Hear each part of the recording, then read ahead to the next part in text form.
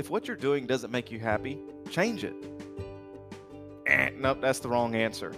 Welcome to Season 2 of Life After Divorce. I am a firm believer in the concept of not living a miserable life. I believe that changes can be made to make life more peaceable and happy. But far too often in life, the moment happiness leaves, so do we. It can be a job, a school major, a hobby, a relationship. But no matter what it is, we adopt this mindset of, well, if I want to live a happy life, I need to change this. Life is viewed as a pursuit of what makes us happy or peaceable. Those two feelings tend to go hand in hand, happiness and peace.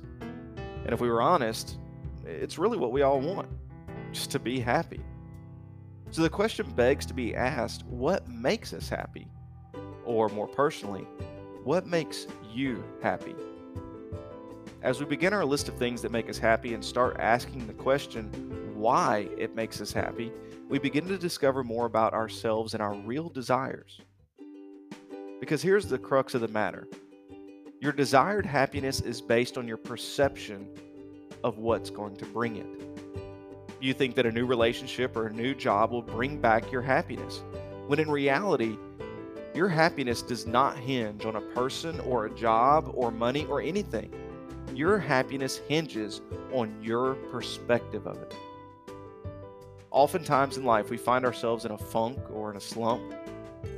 Instead of trying to find what to change around us, wonder if we started looking what to change within us. The base foundation of happiness is thankfulness. Simple gratitude for life in and of itself and the opportunities that it presents. Welcome challenges and adversity as moments of learning and growth.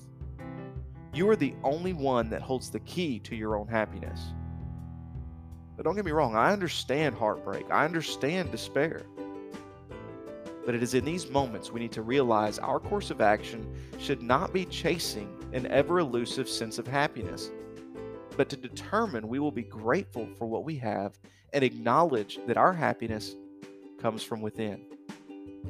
Wake up in the morning, predetermine that you will have a positive and happy attitude, and then don't budge from it. Go to sleep confident in your approach to the next day. Realize that life can be lived peaceably in this very moment instead of having an endless struggle in the pursuit of happiness. If you like this podcast, I ask for you to follow it, share it with someone that you think can use it, and I look forward to seeing you back for our next episode.